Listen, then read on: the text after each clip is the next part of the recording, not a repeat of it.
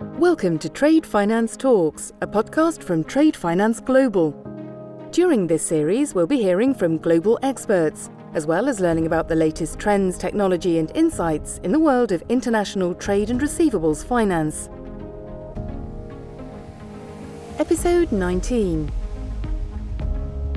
I think retention is an issue because we have many people in the trade finance industry with many years of experience, and it's difficult to replace those people. You are dealing with real people, real banking, the real economy, and you can make a real change in a very diverse and growing sector. I'm Dipesh Patel, editor at Trade Finance Global. Today we're talking about an issue which is close to our heart: education in the trade finance space.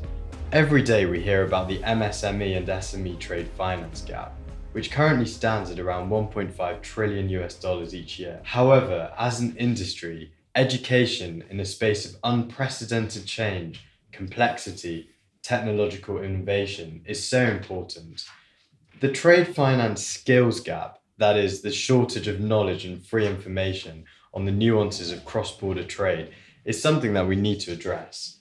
If trade really is an engine for economic growth and wealth creation, then where is the education? I'm delighted to be joined by David Morrish and Charles Woodgate at the London Institute of Banking and Finance, here to discuss trade finance education, the gender and diversity gap in trade, and how we can move forward.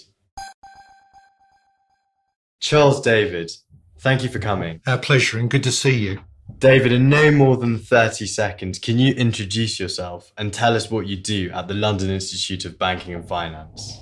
I'm a relationship director with the London Institute of Banking and Finance, with responsibilities for the development and promotion of our trade finance and transaction banking qualifications. These cover a vast range of topics within the trade finance sphere. Familiar with them at all? Probably the most famous, the best known, is our certificate for documentary credit specialists. Thanks, David. I'm Charles Woodgate. I'm also a relationship director, doing pretty much the same as David, but taking over from him as he comes to the end of his long and illustrious career in the sector. Let's jump straight into the title of this podcast. Is trade finance sexy? So I talked to a number of people within our space: disruptors and innovators, structured finance experts, blockchain enthusiasts, commodity traders, rule makers and economists. And every single person has one thing in common in our industry.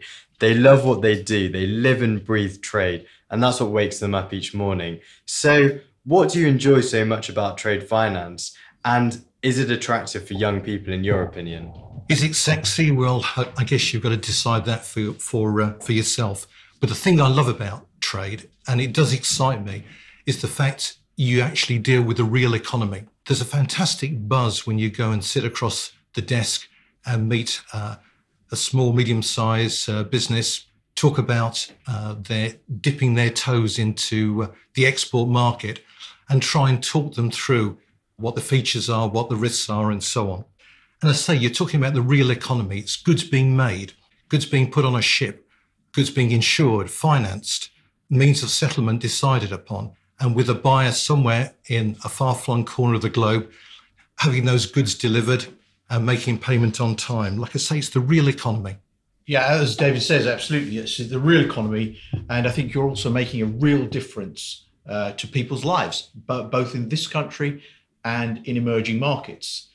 You are creating jobs, you're creating opportunities, and you are allowing, perhaps, to give an example of in my previous part of my career, we were working on a project in Ghana with generators, generate electricity from solar panels. So you leave them out in the sun all day. In the evening, it generates light so that children can come home from school and read the textbooks in the light. And that makes a huge difference. You're allowing young children to be better educated, to read books, and that can change lives. And for young people out there in the UK or considering a career in trade finance, well, I don't know about you, but when I was young, I was very idealistic and I wanted to change the world. And through trade finance, you can actually change the world, albeit in a small way, but you can change the world. Thanks, Charles. I think that's a really good analogy to real life trade and the real business of international trade. So often when we talk about trade, we talk about the 1.5 trillion US dollar trade finance gap. Do you think that overcoming the trade finance skills gap that we have will help address this trade finance gap? So David, I'll start with you. There is no silver bullet, of course. That 1.5 trillion US dollar gap is there. Education is absolutely part of the solution. It is only part, but it's a really, really important part. Unless people are aware of what they can do and what the alternatives are and what the various methods of settlement are and the different ways of financing, they're not going to get past that first barrier. And it's real. I'm sure, Charles, you've had the same experience, but I've seen this firsthand where people won't talk about trade because they don't understand it. And if you don't understand it, you're not going to get across the ways that you can solve the various issues, the way that finance can be raised, the different ways that risks can be mitigated. And just doesn't happen by accident. It's got to be something that's planned, thought through, and that the right people get the right level of training and education in this very, very important sphere. You know, we've got one qualification, which is a certificate in international trade and finance. And this is essentially designed so that anybody new to the business can get a full understanding, the use of the vocabulary, understand, say, the different methods of financing, different methods of settlement, regulation, of course, even down to supply chain finance, digitization, and so on. But it's actually getting that message across so that people aren't afraid of the subject, that they can actually look at something and say, okay, I think I know a way to do this. You're absolutely right, David. There's nothing to be afraid of, nothing to fear, but fear itself. And I think, as you also say, there's no silver bullet. There's a multitude of solutions, education and awareness being key amongst them. I think the trade gap is widest in emerging markets. So I think that is where we as an institute focus on developing emerging markets and developing education and awareness in those markets. And also the banking industry, and not just the banks, but the fintechs and challenger banks are looking at, innovative ways to finance trade in emerging markets. I think what we also see within the industry is actually talent being lost, and transaction banking and trade as being one of the most oldest finance professions perhaps struggles to recruit and also retain talent. Do you think that this is the case, and why so? Charles? I think I'm not so sure whether it's the case about difficulty in recruitment, but I think it's important to spread the message to the younger generation, and that certainly helps from a diversity perspective. I think retention is an issue because we have many people in the trade finance industry with many, many years of experience, and it's difficult to replace those people. But for our part, we spread the message through our undergraduates, through the university, and present to them how a career in trade finance would be beneficial to them, and so that they can spread the word. And that's the way to encourage recruitment within the profession. So I'm going to hone in and talk about gender diversity now, particularly within trade finance. We have a low proportion of women in trade finance. On top of that, women that do enter trade finance space seem to enter a lower level of attainment on certain outcomes, such as the propensity to get promoted and their salaries. Charles, why do you think this is so? I actually think there have been a lot more women in the sector as time goes by. I think if you go back 20 or 30 years, perhaps even before my time, it was a very white, middle-class, middle-aged men kind of thing. But in recent years, I've certainly worked with some very, very professional colleagues of all genders and all cultures and all nationalities. I think it's becoming more and more diverse, and that is a great thing. And as an example of that, one of our guests, in fact, guest speaker at the WCBI, our upcoming conference for banking institutes, a lady called Kim Sang-kyung, who will be speaking at this event, is a very fine example of that. Now, David will explain further because he is more familiar than I. No, absolutely right. She's a good friend, actually, these days. We work very closely together in developing our qualifications and promoting them in Korea.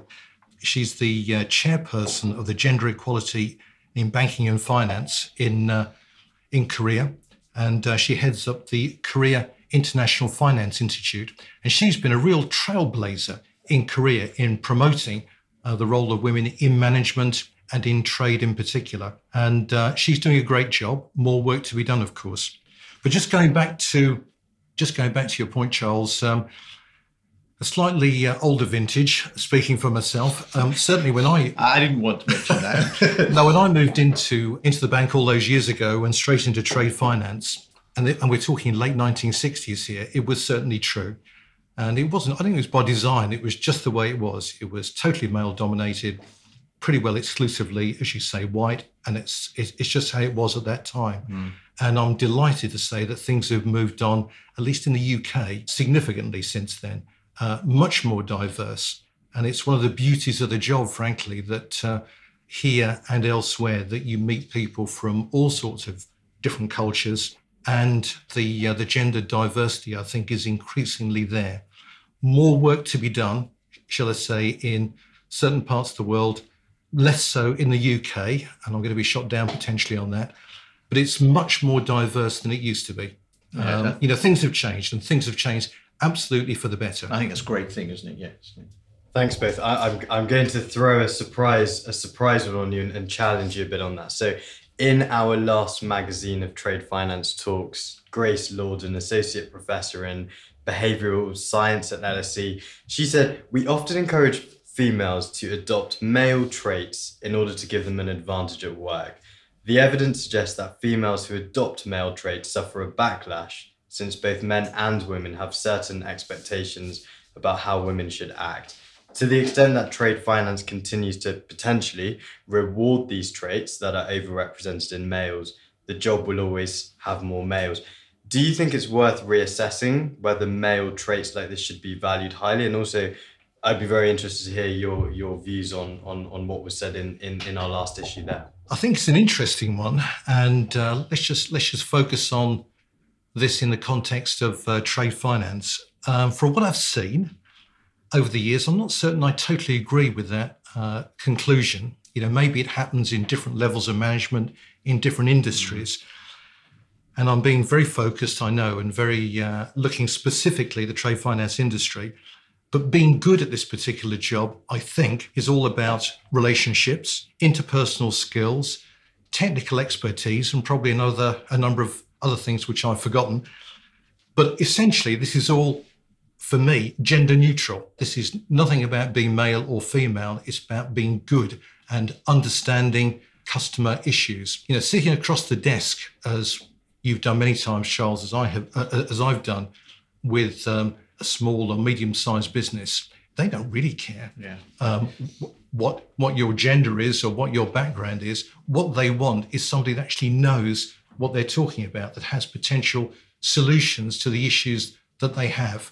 And on a one-to-one basis, that's what they're looking for. And I don't see the things that you mentioned actually coming into play. I would agree with that totally. I think it's out on the coalface, as it were, facing prospective clients and existing clients. It's solutions people want, and solutions are colourblind and gender neutral. People want solutions that will help their business grow and go into new markets, and that's what we need to deliver. Thanks very much, both. Let's move back onto education now. So coupled with a gender and diversity issue, as well as a perception issue around trade finance as an industry, the industry itself is changing. Banks are consolidating their trade, treasury and supply chain finance operations.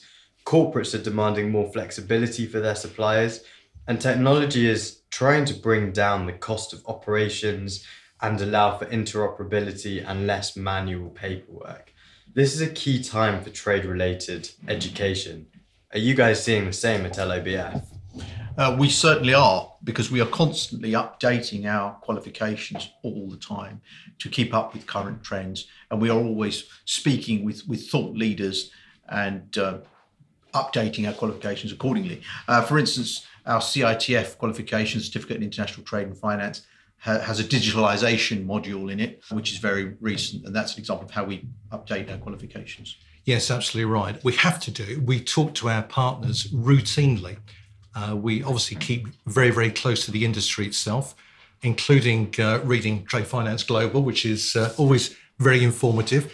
And it's key. If we don't do that, then our qualifications cease to become relevant. They cease to become current. So we have to keep close. Just a general point, first of all, the changes in trade, like many other industries, it's always been thus. I've been in this business getting on 50 years now. And have I seen changes over that period? Absolutely. I'm not going to go through them, but because they've been iterative, but they have been changes. Things have moved on, and you have to make certain that your knowledge is current. Are we at a tipping point in terms of technology, in terms of the potential for blockchain and so on? Actually, I really hope so. The industry is far too dependent on paper to make things work. There's a wonderful opportunity out there, but we shouldn't be afraid of it. We should embrace it. And it will be, as I was touching on earlier, just another step in the development of international trade and the rationalisation of the way that we do things. But it's not new. It's been happening over all of the time I've been in the business, and no doubt for decades before that. So let's embrace it. So moving on from this, unprecedented change is the theme of the World Conference of Banking and Institutes on the 16th and 17th of September. TFG are media partners at the conference, so we're delighted to be there, and we're delighted to hear some of the keynote speeches there. What are you both most excited about? And don't say seeing me, Charles. Well, I would say seeing you, Dipesh, that would be quite exciting. But I will say instead seeing David, because his panel on the future of blockchain will be absolutely fascinating. And he just referred to blockchain previously, and it could be revolutionary. We will see. Again, I really hope so. Part of my role over the years in international trade was managing trade operations with people involved in checking mountains of paper to do with documentary credits and demand guarantees. The skills you will still need, of course, but the potential to actually eliminate mountains of that paper has got to be grasped. And it may not be next year, it may not be the year after, but this thing will progress. I think I read in the 2018 ICC Global Survey that in international trade, there's something like 4 billion pieces of A4 paper generated each year. I don't actually know how many trees that is, but it's a lot. Quite a lot, yeah. And the potential to actually make inroads in that and make the process slicker and smoother and less risky is just fantastic. But it's not just that. I mean, there's a number of other things at the World Conference for Banking Institutes. And yes, for Banking Institutes is the title, but of course, the vast majority of people that will be there will be banking practitioners, literally from right around the globe. And they will be most interested to hear what thought leaders have got to say about sustainability and anti-money laundering and cybersecurity and the challenges in trade. And we could have a whole new podcast on that one particular subject at the moment. But there is so much there to talk about over a 2-day period. It's going to be an excellent 2 days. Really looking forward to it. Thanks. And the blockchain for trade finance piece is something particularly close to our hearts as well. And even we find it hard to keep track of all the different networks and consortia and all the changes that are going on. And actually, we announced some more news this morning about a recent update of a bank within one of the consortia. So very, very exciting and really excited to be there. And actually for those of you that are thinking about coming that will be at Sibos on the 23rd of September, I'm sure, it makes sense to come to London a few days earlier to join in on the WCBI. So guys, thank you very much for coming today and sharing some of your very interesting insights, and also why education within the trade finance sector is so important. I'm actually going to end with one final question, and it's actually for some of our younger listeners. Our podcast attracts many young people from all around the world, and those attempting to dip their toes into the world of trade finance and transaction banking. What advice would you give to any young person who is considering or entering the world of trade and trade finance today? David, I'll start with you. Right. What can I say? Very close to home. I've got a member of my own family that's actually trying to take the plunge at this very moment. And that's potentially with some of my influence, I guess. But it is just a fascinating subject. I've had a long and very happy career. I met some brilliant people, hopefully played my part in oiling the wheels of international trade. Done a lot of foreign travel right the way around the globe. Didn't quite manage South America, but quite a few other parts that I've thoroughly enjoyed. And it's such an interesting subject. And I come back to it again. You're talking about real business, real physical trade involving the movement of goods and manufacturing. And as Charles was touching on earlier, the fact that someone at the end of that is getting a real benefit from what you're doing. And it is a wonderfully interesting subject, say great people, challenging, dynamic. It's changing all the time. And if anyone listening is thinking about moving into this particular career of trade finance, give it a good look, give it some serious thought. Don't take my word for it. do a bit of research on it. But like I say, I've had a very long and enjoyable career in this particular field. Yes, Charles. I can only really repeat what David has said. I mean, it is a great opportunity, and you are dealing with real people, real banking, the real economy, and you can make a real change in a very diverse and growing sector. Thank you very much, both. I couldn't agree with you more. And at Trade Finance Global, we will continue to showcase some of the exciting careers within the trade finance sector and beyond, just to showcase how quickly it's changing and how some of those careers impact those real businesses and the real economy. So, Charles, David, it's been an absolute pleasure having you here today on Trade Finance Talks. Thank you for joining us, and we look forward to seeing you in a few weeks' time at WCBI. Thank you very much. Thanks for listening to Trade Finance Talks. Be sure to subscribe to our podcasts at tradefinanceglobal.com.